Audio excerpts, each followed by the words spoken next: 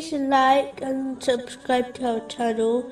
Leave your questions and feedback in the comments section.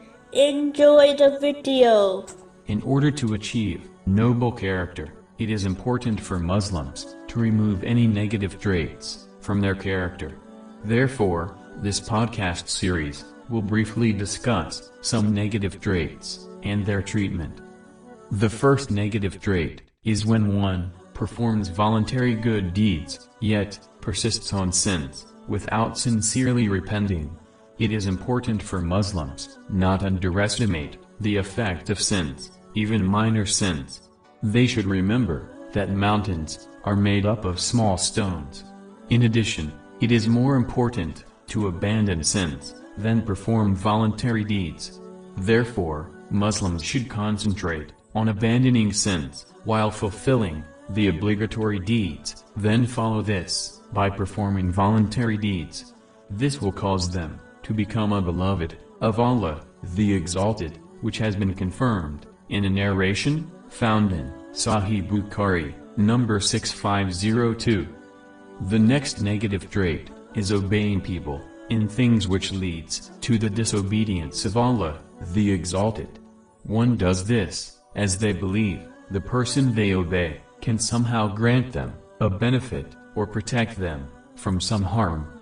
In reality, the only one who can give a person this is Allah, the Exalted.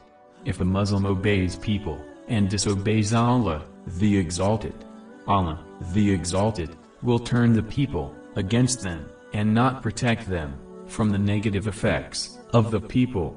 But if someone obeys Allah, the Exalted, even if it displeases people, Allah, the Exalted, will protect them from their negative effects.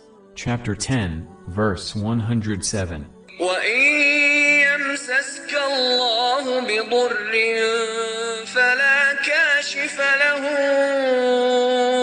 إلا هو وإن يردك بخير فلا راد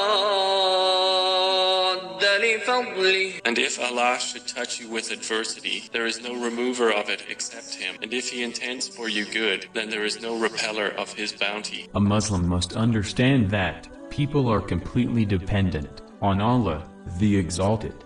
In reality, the one who is not self-sufficient is incapable of fulfilling the needs of others.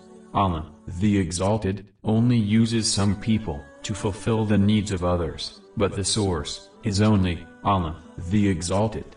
Therefore, if one obeys the source, they will always gain support, but if they disobey the source, they will not gain any benefit from another, who themselves is in need of support from Allah, the Exalted.